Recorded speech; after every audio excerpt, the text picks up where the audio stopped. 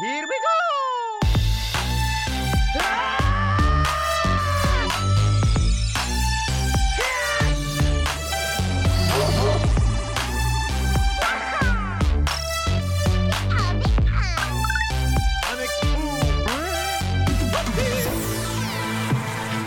Well, hey there. My name is Bubba. My name is Anna. It's Wednesday, April 1st, and you're tuned in to Church Nerds, a back row morning show. This show is made possible by listeners like you and a strong partnership between Back Row Radio and Love Thy Nerd. Just in case you're new with us this morning, I am a founding member of Love Thy Nerd, a ministry that exists to love and serve our nerdy neighbors. I have almost 8 years in nerd culture missions and over a decade as a professional Christian on church staff. I also once drank a milkshake at a Disciple Now filled with, among other things, Hershey syrup, green ketchup, and pickled pig's feet. We all know that I'm the one with the real church cred, having grown up in Awana and having experience in inner city missions. I'm a stay-at-home mom, I homeschool our 3 kids, and run my own hobby textile business. I've also never seen the Disney Channel original movie, Cadet Kelly. On today's show, in an effort to help you not feel so lonely during this time of virus isolation, we're going to teach you how to build a friend out of Lego bricks. And then we're going to teach you how to witness to it.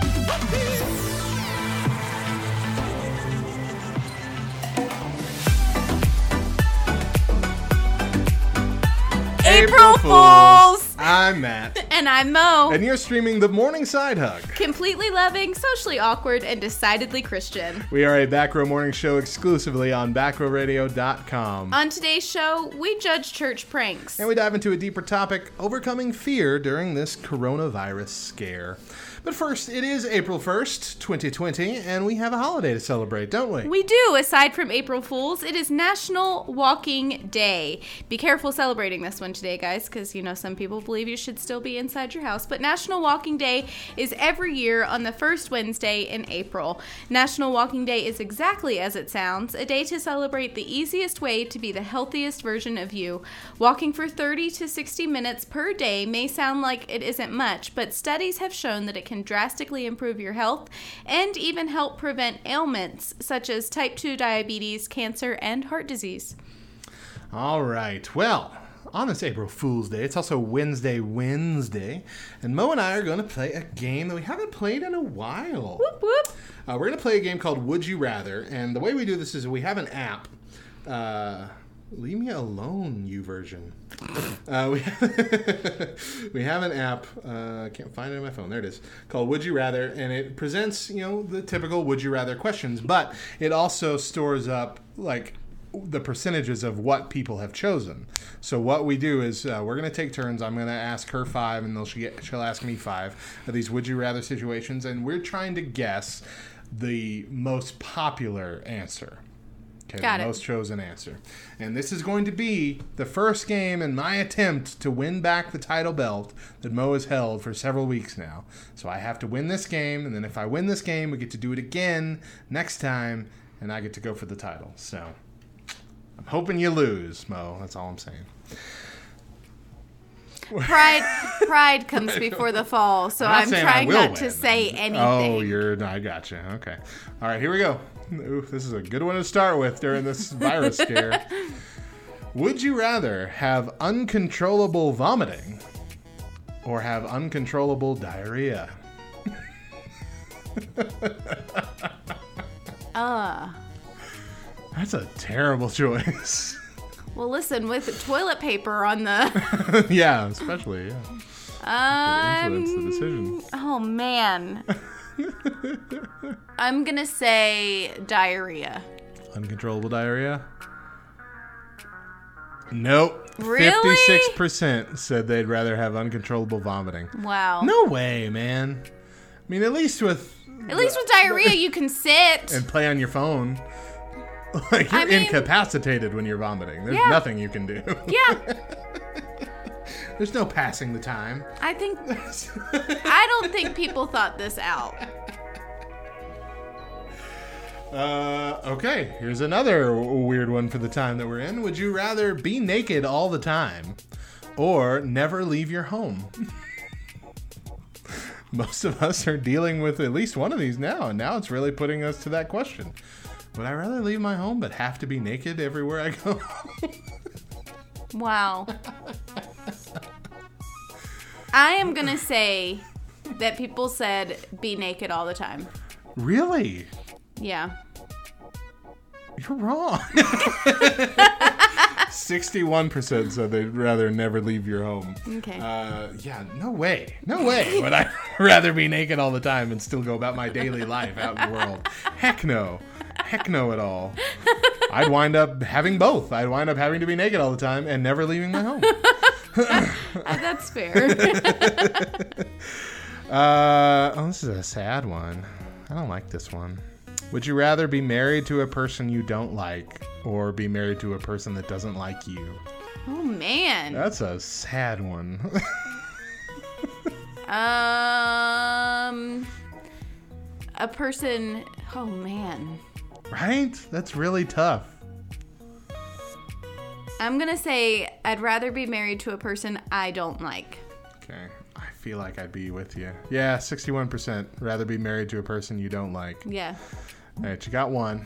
All right, let's see what else we got here.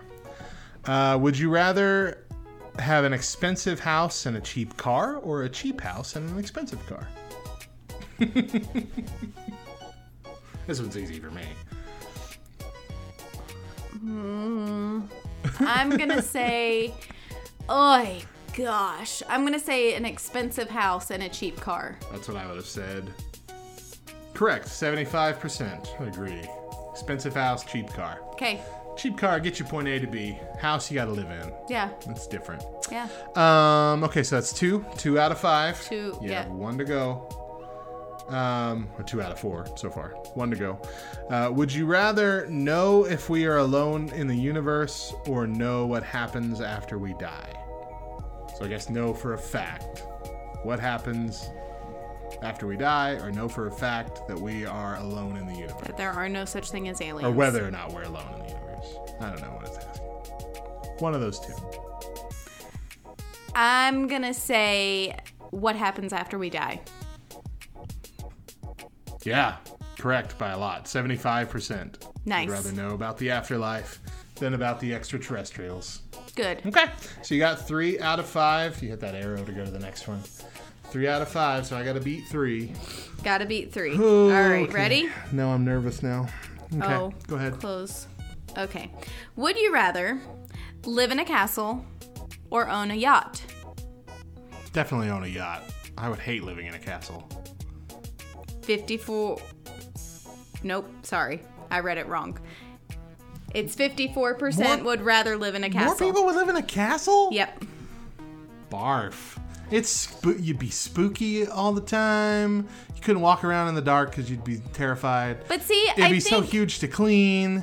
I think that goes right back to the would you rather have a nice house or a nice car? I mean, essentially it's the same thing. But there's eventually too nice of a house. Like, I'd rather have a nice house. I would not want a mansion unless I could afford to, like, hire a staff. You know what I mean? And I would assume I can't if I have a cheap car. You know what I'm saying? I mean, Somehow that's fair. I inherited an expensive castle. That's fair. All right.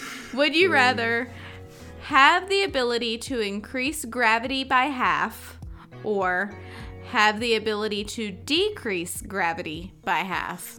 I don't even know why this is a question. Like, what does this matter in... Right, who would... But even then, how is that a choice? Who would increase gravity? Who would want to be heavier? Okay, is that... I'm going to need you to explain this to me like I'm a kindergartner. Increasing gravity would bring us heavier down to the earth. More gravity would bring us stronger... So we would float? No. It would be hard to walk. It would be twice as hard to walk. But I'm saying if we reduce gravity, then it'd be kind of like on the moon. We would bounce. Our steps would take us up higher. Okay. It wouldn't be so much floating per se, but Bouncing. if we took a big leap, we'd be able to go pretty high. Could probably jump over a 2-story building. Okay. If we tried really hard. And obviously that's going to be the choice. You're not going to want to be stuck on the ground being tired just from taking a stroll to the kitchen. Yeah. So decrease gravity. But I think there might be a problem, just like you're having, of not knowing which is which. So I really hope that most people who answered this got it correct. Yeah, they did. 63% said ability to decrease gravity. Okay, good. Yeah. All right, so I'm 2 out of 3 so far. Right? Yes. Okay. No, you've only done 2. No, I've done 3. We had the first one. Yes, you've done 2 out of 3. Yeah, I'm trying to remember.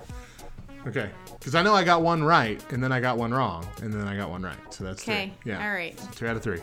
Ready? Yes. Would you rather leave school after 3rd grade or stay in school for the next 30 years?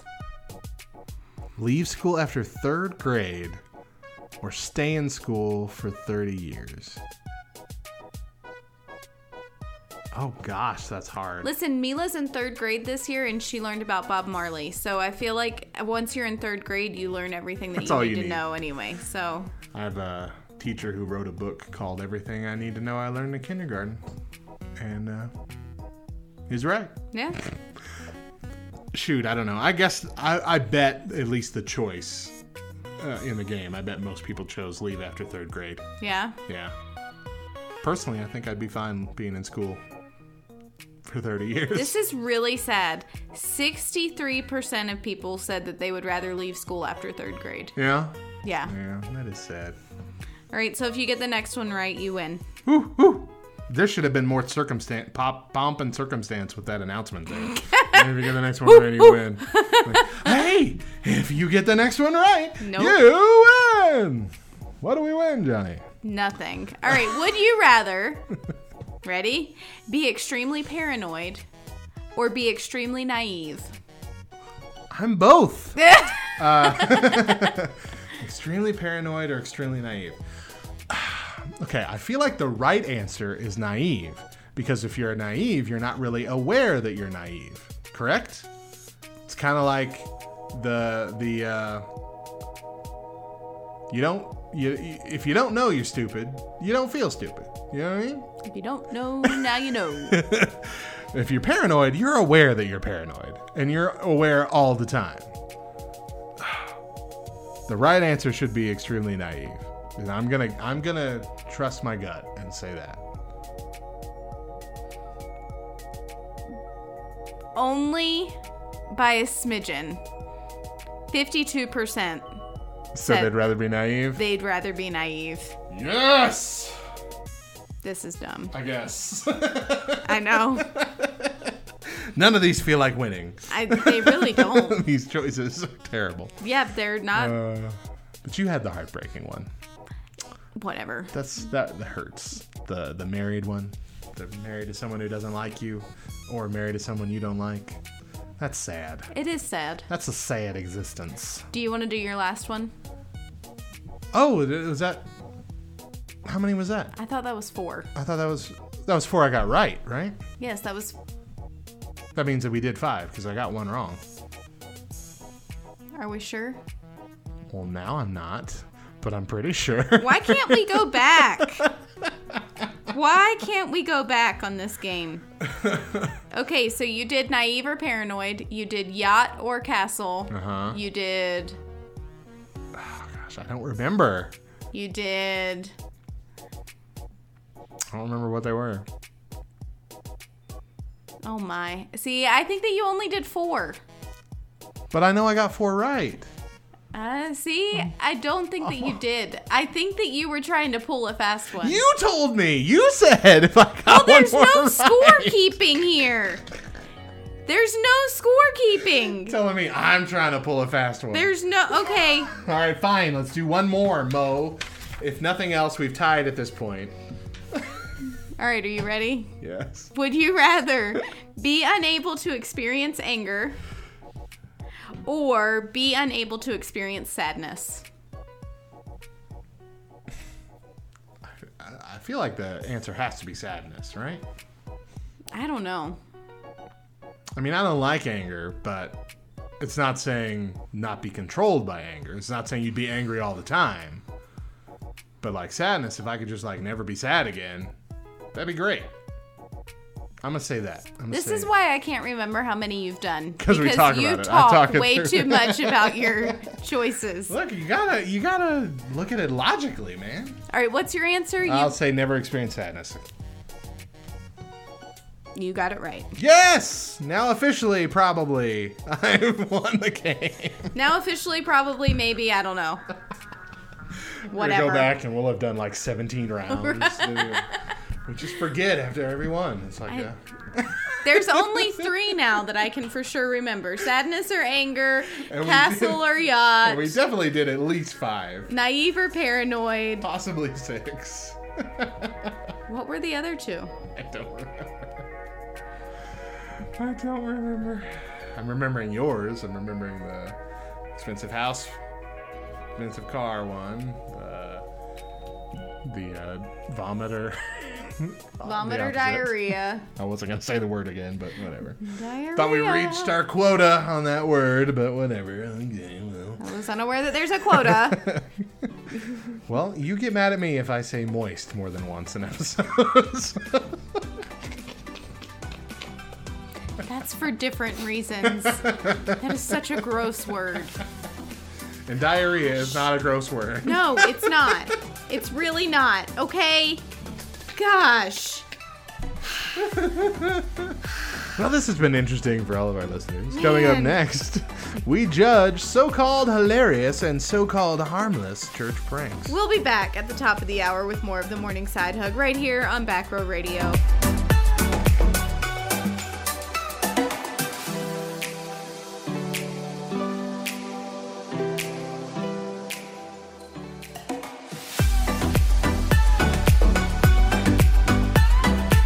Welcome back to the Morning Side Hug, a Back Row morning show here on backrowradio.com. I'm Matt. And I'm Mo. And we're going to kick off this hour with 5 random facts. 5 random facts about April Fool's Day. As much as we love to celebrate Fool's Day, we don't know when and how it got started.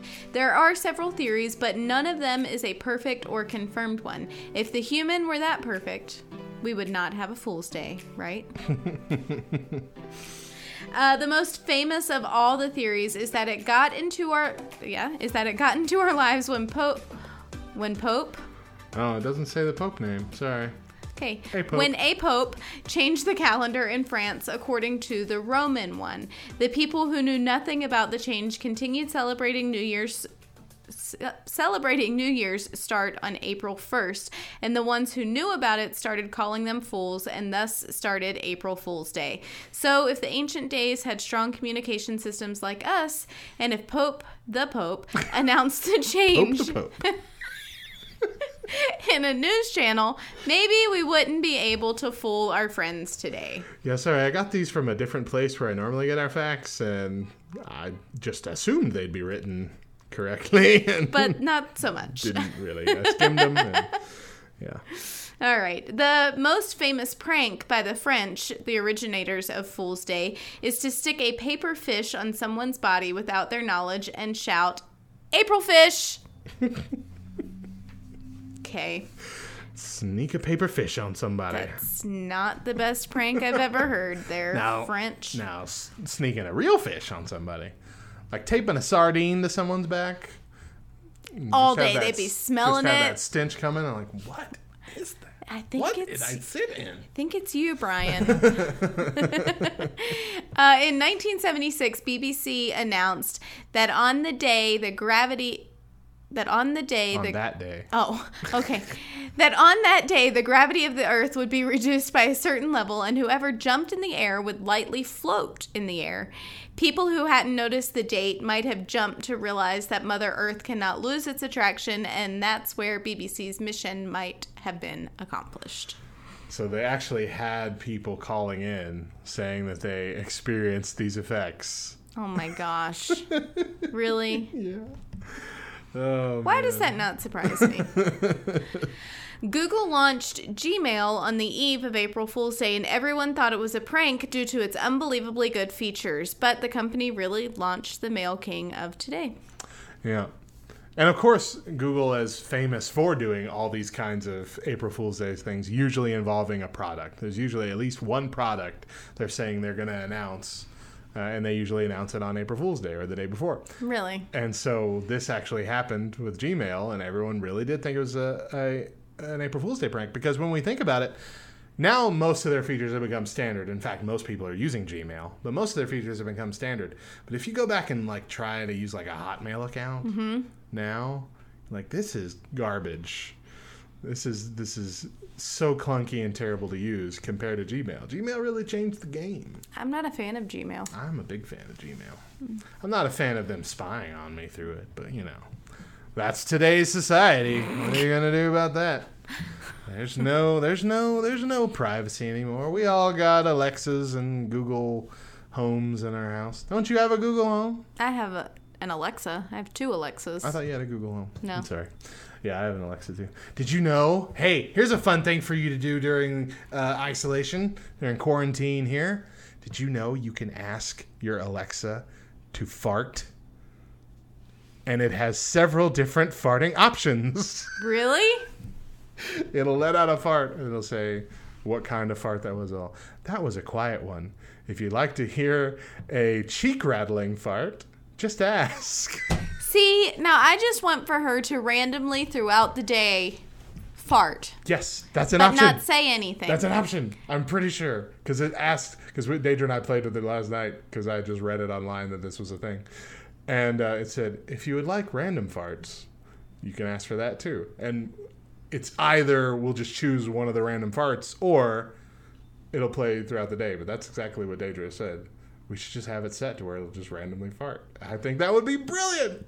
I think it'd be so fun. I hope it's just farting and you like, excuse you. What is going on? I'm alone and that wasn't me. All right. So there is this list. It's April Fool's Day. Last year, I think, it was either last year or the year before. I think it was the year before. I don't know when it was. Anyway, April Fool's Day and Easter coincided. They were the same day. Okay. So we had, it was either on... It may have been last year. It was either last year on the morning show or it was the year before on the podcast, our old podcast show. But we went through basically Christian pranks because it was April Fool's Day, Easter pranks, things you could do at church, pranks at church. We had a lot of really funny ideas. So I thought there's got to be another list of fun church pranks online. And this is the only one I could find that had a decent list. But they're not great. And so we're going to judge them. Okay. Some are better than others.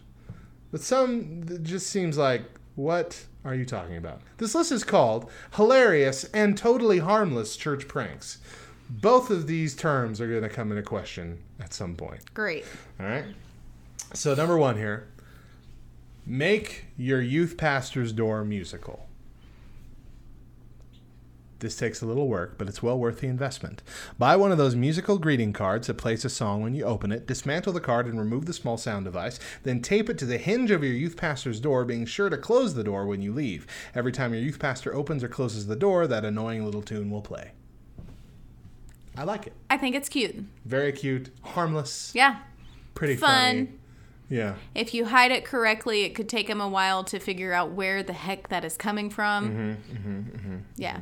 I like it a lot. That's a good one. All right. Here's this one. Number 2. Read your Bible or hymnal upside down. When reading from the Bible or singing from the hymnal, flip the book over and read it upside down. Be totally straight-faced about it, as if nothing at all is unusual. The people who notice will surely get a kick out of it. No. How is this a prank? That's not a prank. That's stupid. That's number 2? That's so much work on my part. I'm not...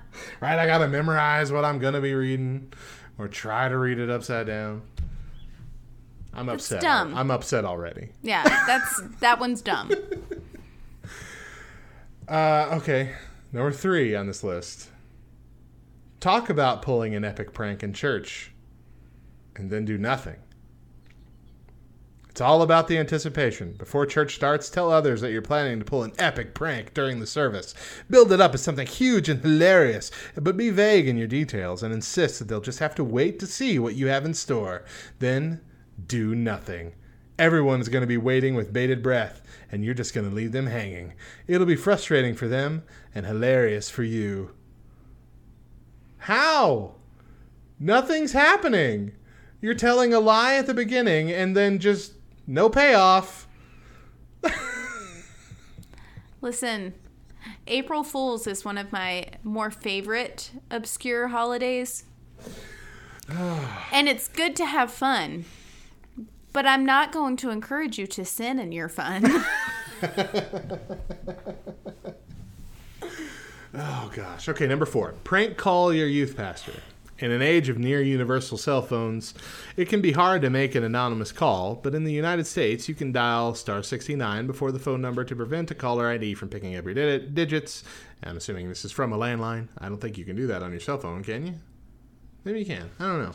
Look it up. For this prank, call your church's youth pastor, tell them that you're from a local radio station, and inform them that they've won a cash prize. Then tell them they have to come down to the station to collect their winnings. When they show up, they'll realize they've been had. So, okay, as far as prank calls go, this isn't bad, but it doesn't really have anything to do with church. You right? Like, I agree. You could fill in the blank of youth pastor with anything else. Yeah. Anybody else. So, I'm yeah, whatever. All right, number 5. Invite people to a fake party at your youth pastor's house. Prank your youth pastor by sending out invitations to a non-existent party to be held at their home. You can take this one as low-key or as far as you find appropriate. Share information about the party with your church friends and ask them to pass the word around. Send out evites with the youth pastor's address. Go all out to write up actual paper invitations and pass them out. When a line of partiers shows up at the youth pastor's door, everyone's going to be really confused. Now, I like that one. I'm actually all about that one. That one's pretty hilarious. That's so freaking funny. Yeah. Okay, I like that. Okay, number 6. Convince a friend they've been accused of stealing from the collection plate. Those eyes just got really wide. If you attend church with a friend, this prank might be right up your alley. After services, tell your friend you heard they've been suspected of stealing from the collection plate. Approach the subject with great seriousness. If you can sell the story, your friend will buy it. Watch them squirm for a little bit before revealing the prank. This is just mean. Mm-hmm. That's not a prank. That's being a total jerk. Yeah. I'm accuse him from stealing. And stealing from a collection plate almost has a worse connotation than stealing from most anywhere else. Oh, yeah. You know? Yeah. So awful. Because you're stealing from God. Yeah. So awful. Okay. Next on the list of awful ones, quit church for Lent. Lent is a time of year religious folks give up something precious to mirror the sacrifice Jesus made on the cross. This is heavy stuff to be sure, but there's no reason you can't have a little fun with your Lenten sacrifice. Announce to your family, friends, and church group that you're giving up church for Lent, and watch the agog reactions roll in. People actually do this seriously, so be sure to stress afterward that it's all just a joke. Pardon me, I got the corona. Okay. Got the corona. All right, yeah. So, I mean, again, this isn't so much a prank as it is just a lie. Yeah. Not even a super fun lie. Yeah. It's just a lie that's going to upset people, not in a fun way. There's no end payoff going, oh, that was funny because it was a joke. And you're like, why would you do this? That's dumb. You're dumb. Pranks are supposed to be inherently funny, even to the person who was pranked after the fact. Yeah. If it's just you being a lying jerk, it's not a prank. It's not funny. All right, number 8. Speak with an accent. Perfect a foreign accent, and throughout services, speak to your fellow churchgoers in your new voice. The trick to making this prank work is to commit to the performance. As you interact with others, don't give any sign or indication that you're aware of the accent. When people ask about it, feign surprise. If nothing else, it will get people talking. As a prank, not so much. But it's funny. It is funny, and I've actually wanted to do this. I've done this not in this manner, but I've done this like going to some place that I've never been to and I'm never going again. Yeah. I've talked in an accent. Yeah. I've talked in a British accent before. Yeah. And it was a blast. Yeah. It made this otherwise very boring thing I had to go to very fun. Yeah. It was my I remember what it was. It was when I had to go get my server's license for when I was working in the Italian restaurant.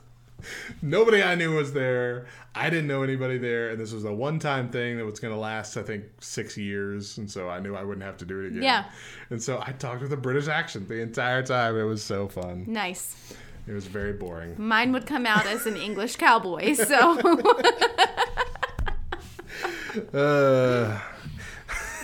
Well, howdy, everybody.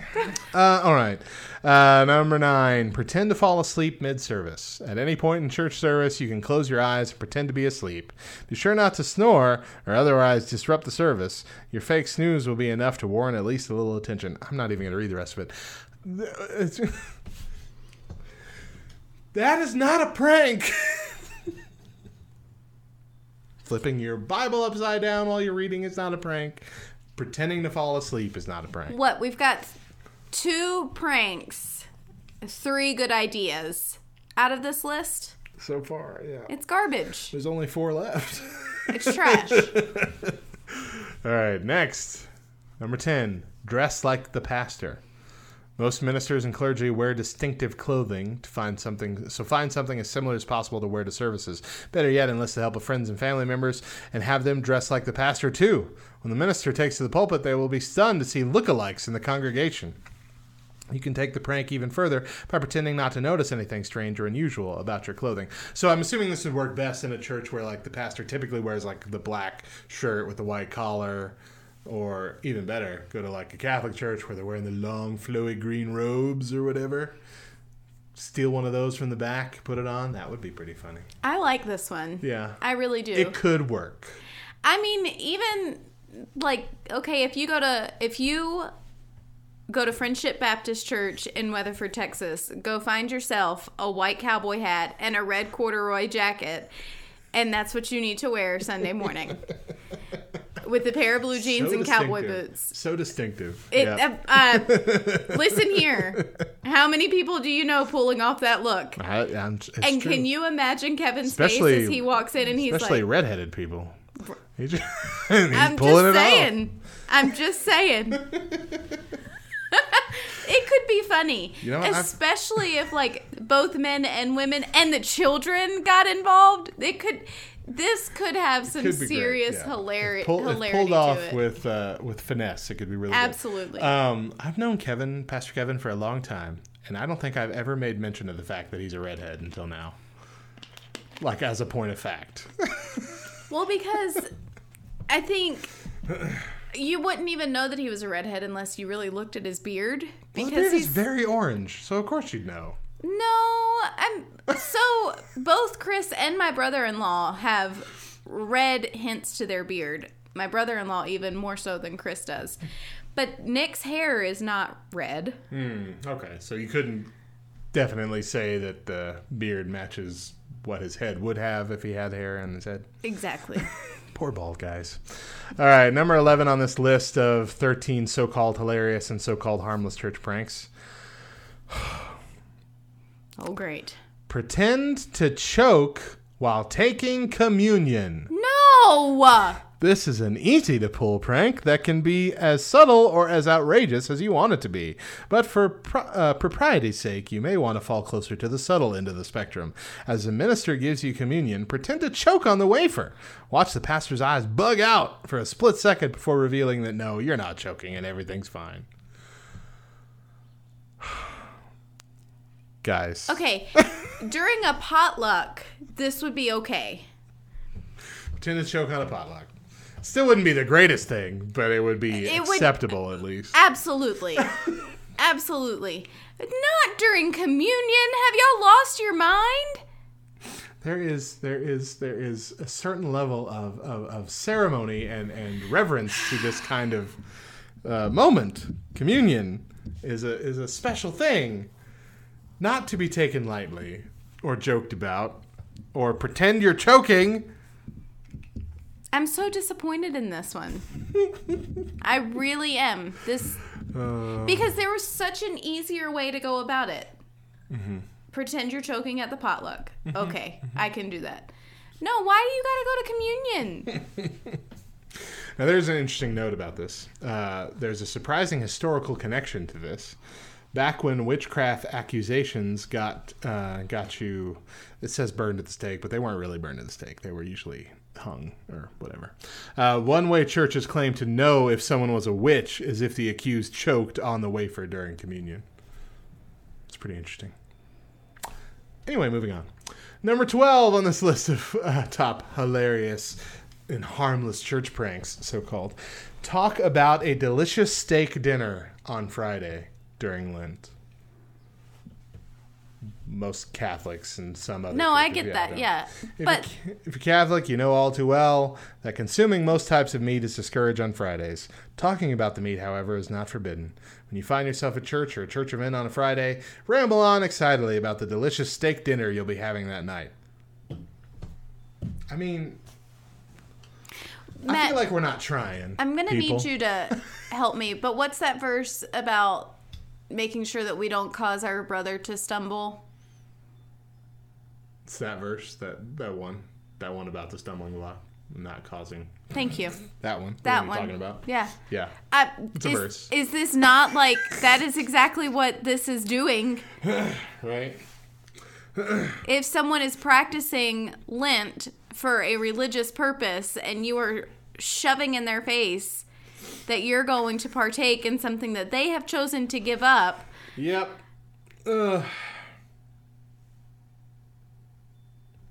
You're a jerk. Right. You're doing it on purpose. If you're doing it accidentally, that's a different thing. Like if you're not Catholic, but your friend's Catholic, and you're talking about, we're going to have some steak tonight. Right. And they're like, you be a person. You say, I'm sorry, I forgot. Yeah. I forgot that you can't have meat today. You can have it tomorrow.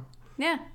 We'll just go tomorrow. But this is purposefully trying to drip red meat yes. in the face. I just don't understand it. Why? Yeah. Mm-hmm. That'd be like y'all some jerks. Showing up to a Lent party on Friday with a Big Mac, eating it in front of everybody. It's not a prank. Being a jerk is not a prank. Yeah. All right. Lastly on this list of pranks, church pranks, forget to pick up a grandparent for church. Mo. Wow. What are we reading? With this prank, you're already getting out of church rather than attending it. So it'll only work if others are expecting you. And of course, don't skip out on Sunday when you have church duties to tend to. Many people pick up family members like grandparents and attend church services with them. Casually forget about church and picking up your loved one and sleep in instead. I don't think I've ever been more disappointed in a list that you've presented on the show. Yeah, the whole reason I'm presenting it is because of how disappointed I was in it. Yeah. There are 3 or 4 ideas that could be good if they were pulled off right, but I think 2 of them aren't necessarily specific pranks. To church. Yeah, yeah. Even. But a lot of them aren't pranks. There's at least 3 or 4 that aren't pranks. They're just, hey, be a jerk in this instance. Yep. And then there are a lot of them that are just dumb. Mm-hmm. Just pure dumb. You're skipping church. You're not forgetting to pick. You're skipping a church and you're making your grandmother miss church, who likely really wants to go. Even more than them being dumb or them, being just jerky, you are outright going against what Christianity is. Oh, God. But really? Just for the sake of April Fool's Day, it's all right. It's all right. God's grace will be sufficient for April 2nd. You'll be goodness good. Gracious. I just, really? All right. Wow. So that was the list, guys, and that's the only real list I could find online. And it makes me sad. So our charge to you guys is to come up with some good ones. Please. We're going to have to go back to our Twitter hashtag party and find that list, because those were good. We had a list, at least a dozen solid church-based pranks that would have garnered much hilarity and little hellfire for you afterwards. Gracious sakes. All right. Well, now that we're all upset. I'm not even really upset. I'm disappointed. Like, be better. I know. Funnier Christians. Jeez, get it together. That's like one of my really good friends, his birthday is April 1st. And so his wife every year tries to pull off some epic prank. Well, my mom is like the biggest prankster of all time. I grew up, that's why I love April Fools so much, because I grew up knowing something big was going to happen. Okay, well then I texted my mom and I was like, Mom, I need an epic April Fool's Day prank to pull on our friend who it is also his birthday. And she comes up with the stupid ones that everybody has all played out and done. We'll put cellophane on the toilet. And no, Mom, we need epic. Those have all been done and played out. Come on, guys. Get a squirting flower and put it on your lapel. Yeah. And then ask him to smell it and then squirt him in the face with it. He'll never see it coming. April Fool's Day, everybody. Oh, gracious. Coming up next, we take a serious look at fear in the face of this pandemic and share with you a message from another one of our Back Row Radio shows. We'll be back at the top of the hour with more of the Morning Side Hug right here on Back Row Radio.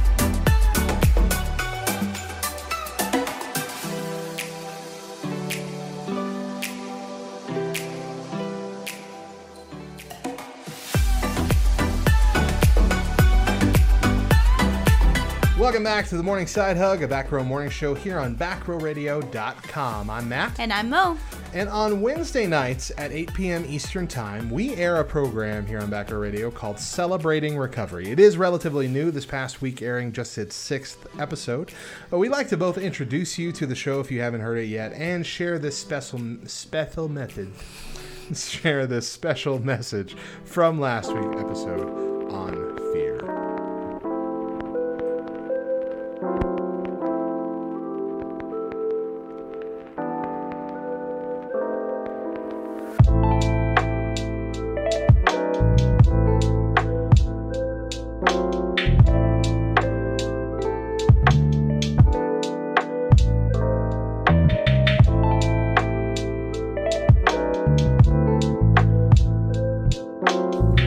Hello, my forever family.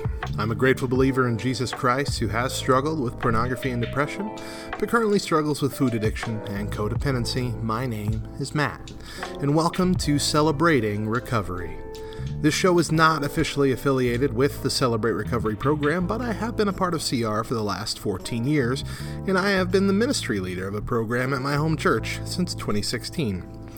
This show exists to encourage believers who struggle with hang-ups, past hurts, addictions, questions, or anything that is hindering your growth into the man or woman God desires you to be. That is to say, in short, this show is for all of us. Today, I'm going to be bringing you a bit of a different message. It's been a few weeks since we've had a show due to some things going on at the radio station with updates and whatnot. And in that time, things have gotten a little scary in this world. Fear is a natural response to circumstances like we're in now. I'm sure even many of you listening have struggled with a spirit of fear during this COVID-19 crisis, maybe even worrying that despite your best efforts, you'll catch it. God does not want us to have a spirit of fear. He reminds us of that over and over in the scriptures. I think it's at least 189 times the phrase "fear not" appears in the Bible. He means it. But I suppose one of the greatest areas we struggle with when it comes to fear is the fear of uncertainty. Most of us are afraid of the unknown. What's going to happen next? It's that unknown lab report that tends to drive fear into our lives. Once the unknown becomes known, however, that fear begins to fizzle. Let me give you a recent example from my own life. All of my life I've been dealing with food addiction.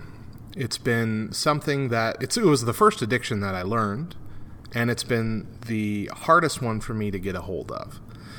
And it made it even more difficult that throughout my life, whenever I went to the doctor, got physicals, anything like that, I would always get the same result. Well, you're overweight, but other than that, you're fine. Cholesterol's fine, blood sugar's fine, all that. Everything's good. And so that almost drilled into my mind what I'm doing is okay, and that the consequences will never catch up with me. But in the recent years, I had let myself balloon up to 439 pounds. My eating was out of control. And we had a physical coming up for my wife's work, our health insurance, sorry. And I had this nagging fear in the back of my mind. This time it was going to be different. And I knew this was coming up months in advance. So for months in advance, I was just sitting here worried. I didn't make any changes. I didn't do anything differently. I just worried and actually allowed that fear to drive me deeper into my food addiction. And then I finally went to the doctor. Finally heard the doctor say, "You have diabetes." And hearing this news was sort of freeing. No longer did I have the worry of what is going to happen, what are the results. Now I knew. Now something was firmly in place. And that was a little bit easier for me to place in God's hands than just my, wafting sense of what's next. And it allowed me to get a game plan. And as a result of that, I've seen God bless my efforts in a way that I've never been able to see before in my whole life. In the last few months, I have lost 95 pounds.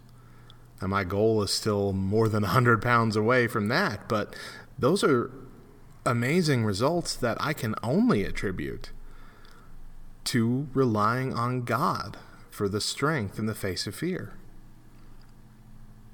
So what about the rest of 2020? There are so many unknowns. Is the stock market going to stabilize again? Will the political divide in this country grow even more polarizing? What about my health? Will I avoid the virus that's plaguing the world?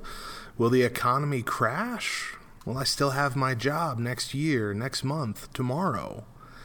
If we elect a new president, what impact will that have nationally and locally?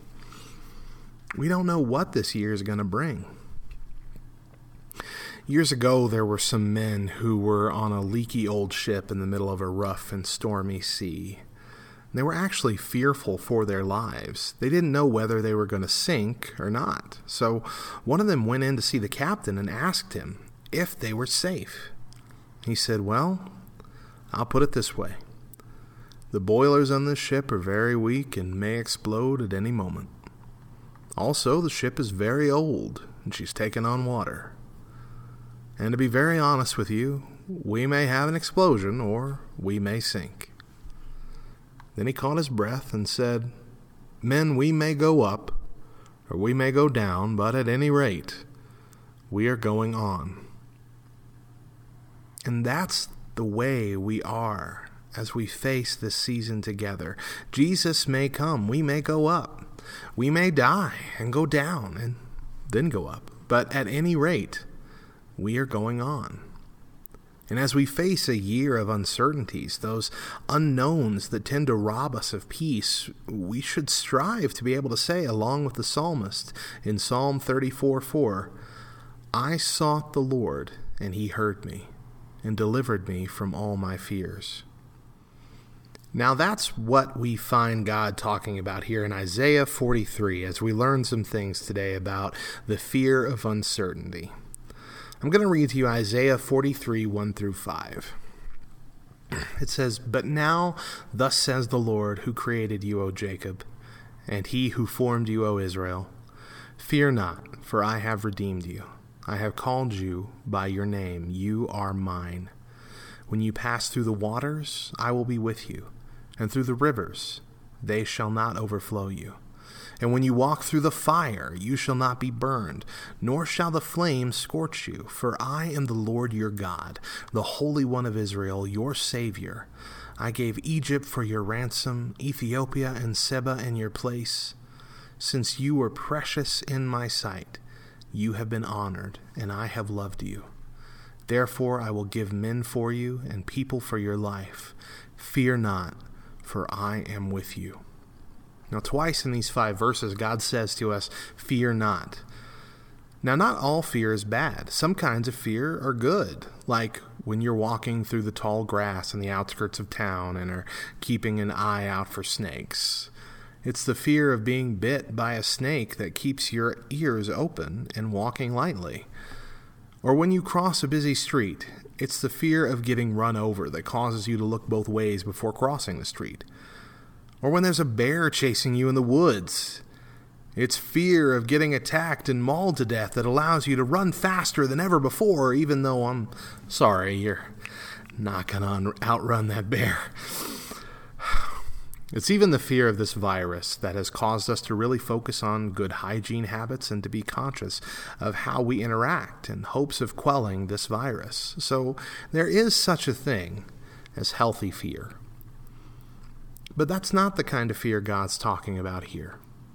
And much of the time in Scripture, for just as there is healthy fear, there is unhealthy, unholy, unhelpful fear. And it's that kind of fear we're talking about today. So what does God have to say to us today about the fear of uncertainty? Well, beginning here in verse 1, we find God say, "Fear not, for I have redeemed you. I have called you by your name. You are mine." So who's he saying this to? Whom does God say to fear not? To those he has redeemed, to those he has purchased. When it comes to facing the uncertainties of this year, all of the unknowns, financial loss, job loss, health issues, and more, here's what God says to us. "Fear not, for I have redeemed you." What a promise. What a Savior. And as we face the uncertainties of life, we don't have to fear, and here's why. Because God has redeemed us. A couple of beggars stood at a gate of a mansion one night, hesitating to enter because of the growling watchdog. One of them said, "Go on in, there's nothing to be afraid of. The dog is barking, but he's also wagging his tail." And his friend replied, "Yeah, but I don't know which end to believe."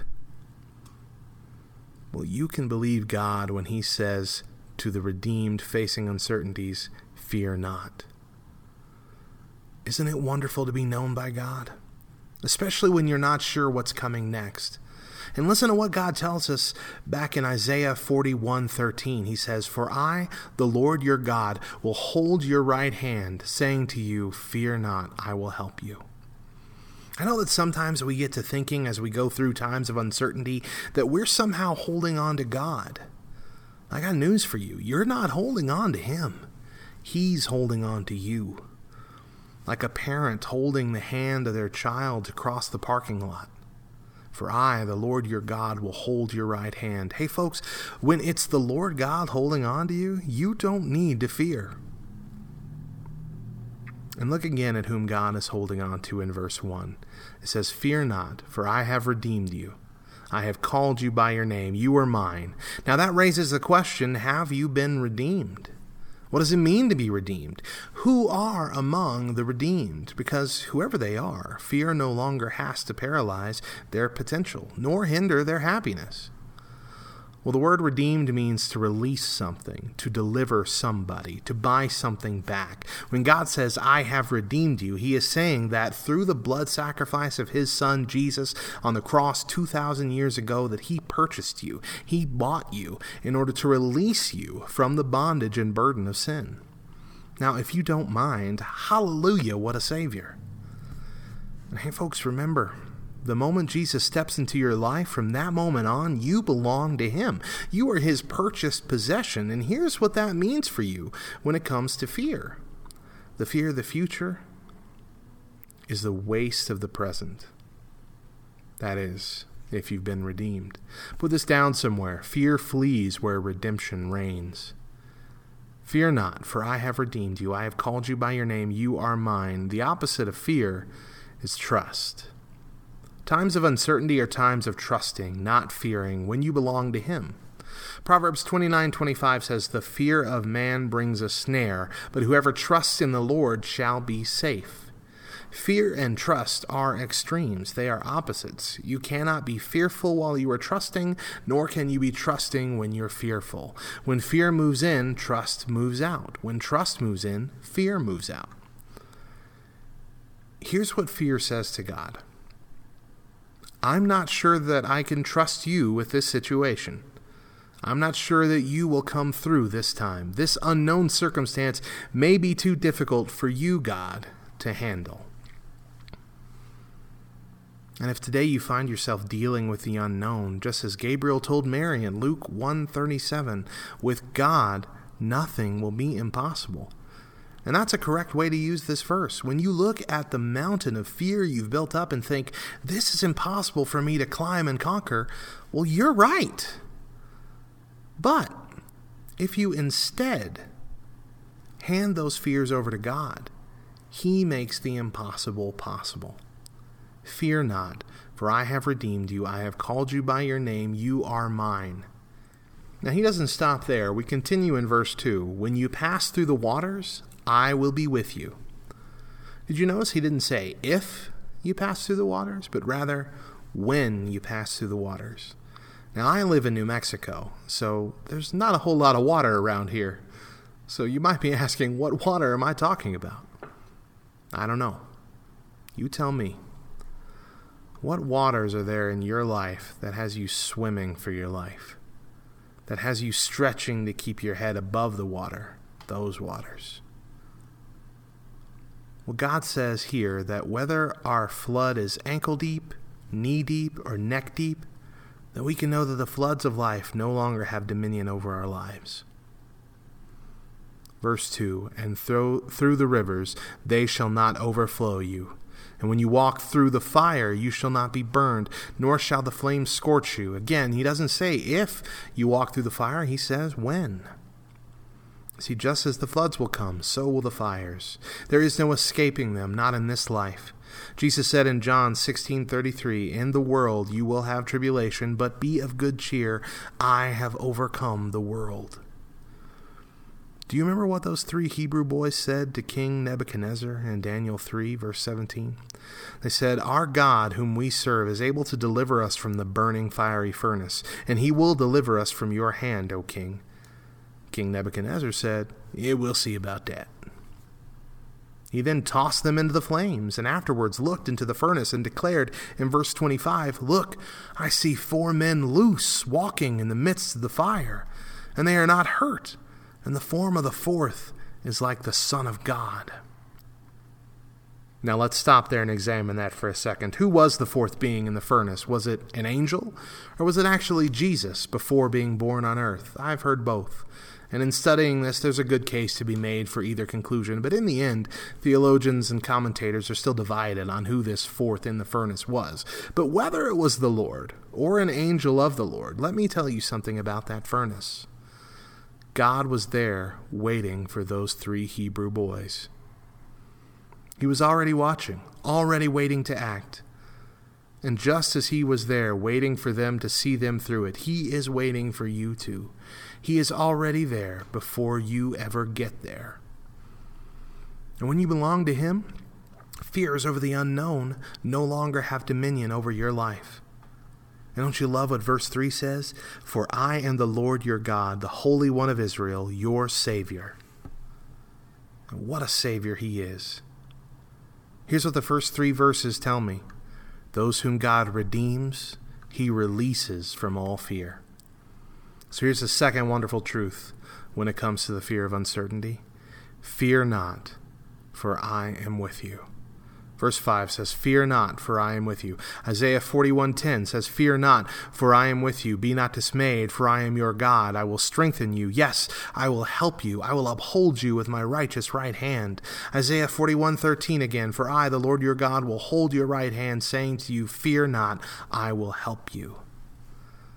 Not only is God's protection promised for those He redeems, but God's presence is provided for those He redeems. Do you remember those 3 Hebrew boys we just talked about? God didn't take them out of the fire. Rather, He took them by the hand and led them through the fire. They were more safe in the fire with Him than they were out of the fire without him. And so are you. There's just something about the presence of God that calms our fears. Do you remember what happened to Adam and Eve after they sinned against God? Their sin separated them from God, just as our sin separates us from God. And what did they do? Genesis 3:8 says, "And they heard the sound of the Lord God walking in the garden in the cool of the day. And Adam and his wife hid themselves from the presence of the Lord God among the trees of the garden. Then the Lord God called to Adam and said to him, 'Where are you?' So he said, 'I heard your voice in the garden, and I was afraid because I was naked, and I hid myself.'" What separated Adam and Eve from the presence of God? Their sin. Now, they were separated from the presence of God. No wonder they were afraid. When are we going to learn that there is no solution to our fears outside of a personal relationship with God through His Son, Jesus Christ? Years ago, there was another ship caught in a severe storm. Everyone on board the ship was filled with fear. A sailor on board had his son with him. Someone noticed how calm the young boy was while everyone around him was in a panic. So they walked over to the boy and asked, "Son, how can you be so calm in this storm? Aren't you afraid of what might happen?" The boy looked the man in the eyes, and as calm and as confident as a young boy can be, he said, "Sir, I'm not afraid of what might happen. I've just been on the deck, and I know we're going to be just fine because my dad is at the wheel right now." When your father is at the wheel, no matter how severe the storm or how high the waves, you can know we're going to be just fine. We may go up, we may go down, but either way, with God, we're going on. Isaiah 41:10, "Fear not, for I am with you. Be not dismayed, for I am your God. I will strengthen you. Yes, I will help you. I will uphold you with my righteous right hand." Yes, fear not, especially in times of uncertainty. When you don't know what's going to happen next. A boat that we're all in right now. When you don't know what's right around the next corner, trust God. And here's why. Fear not, for He has redeemed you. Fear not, for He is with you. That was last week's message from one of our other Back Row Radio shows, Celebrating Recovery. You can hear the next episode tonight at 8 p.m. Eastern Time, or search Celebrating Recovery on Spotify, Apple Podcasts, or Google Podcasts. Coming up next, we share something that we love. We'll be back in just a few more of the morning. No, we'll be back in just a few with more of the Morning Side Hug right here on Back Row Radio. You jumbled all the words 4 different ways before you got it right.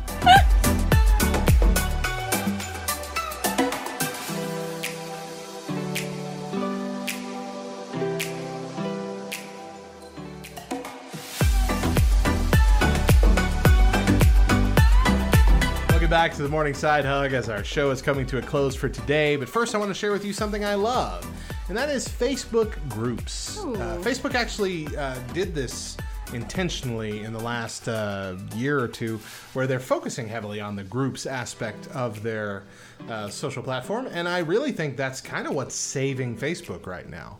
Facebook was kind of on the way out.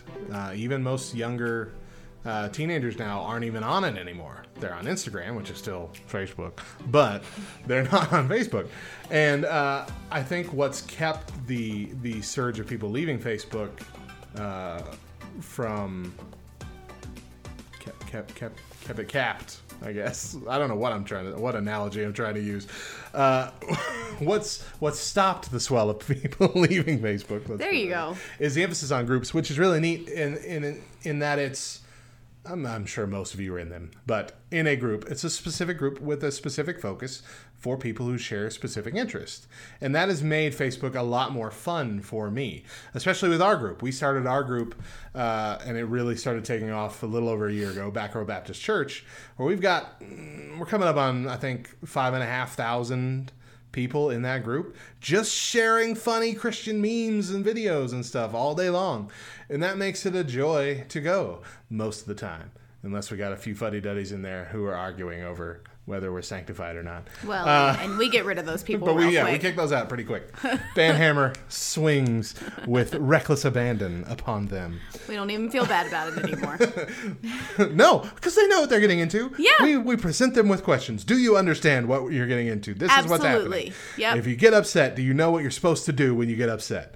Rule number 1 is just don't get upset. But if you do, there are ways to handle it other than ranting on the page about how terrible people are. Yeah. Anyway, that's also what makes Facebook groups so great. You can kick people out. I mean, you can unfriend people on Facebook, sure, but you can't delete someone's comment if they say something rude on somebody else's post or something like this.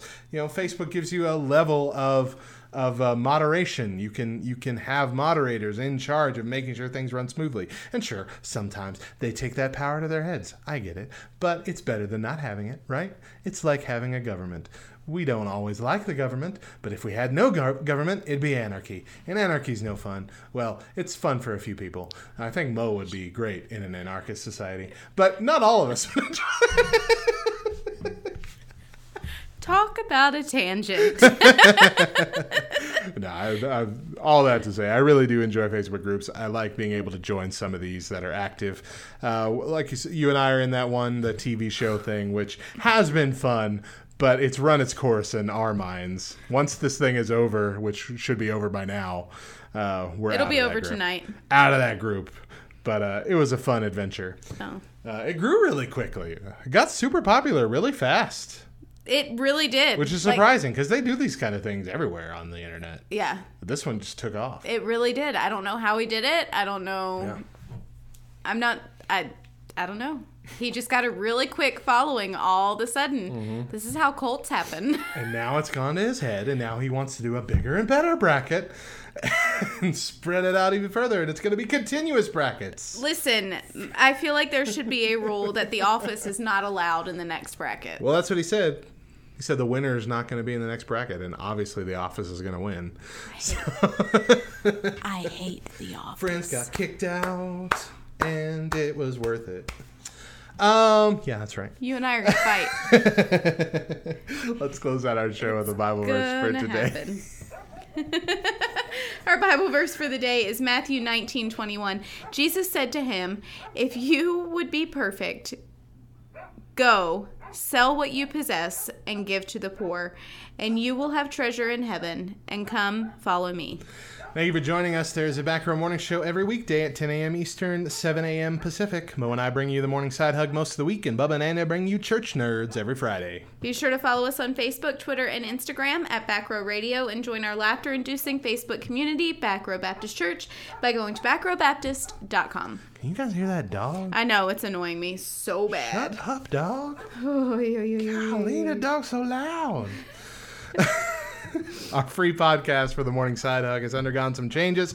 We've added a lot of back episodes from the Monday, Tuesday, Wednesday shows since the Morning Side Hug began. And we're also adding slowly the older episodes from our previous morning show, which is essentially the same morning show. We just renamed it and relaunched it. But we're adding a bunch of those. We started in August 2018. I'm trying to add a week's worth a day. So there's a lot. There's a lot of episodes. There's over 200 episodes total. So keep checking back. Keep checking them podcast feeds. You can see why we wouldn't want to Spotify, lose them for forever. Apple Podcasts, Google Podcasts. If you love what we do here at the Morning Side Hug and Back Row Radio as a whole, please consider partnering with us at backrowradio.com/partner. There are several tiers with different rewards and incentives, but just committing to donate $1 a month will get you in our private Facebook group, The Scoop, and will get you our private podcast feed where you'll get our exclusive Throwback Thursday podcast and bonus content. Were you taking a dig at me a minute ago? I really wasn't. A dig? No. That's it for the show. We'll be back tomorrow. We hope you will too. Once again, I'm Matt. And I'm Mo. Remember that Jesus loves you. Do not go on Facebook and say you have COVID-19 as an April Fool's prank. Do you hear me? Everyone. And if you see us around, we'd love a side hug. Bye. Stern goodbye for a serious message. That's right. You know people are going to do it.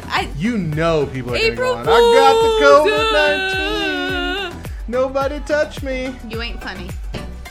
Stop it.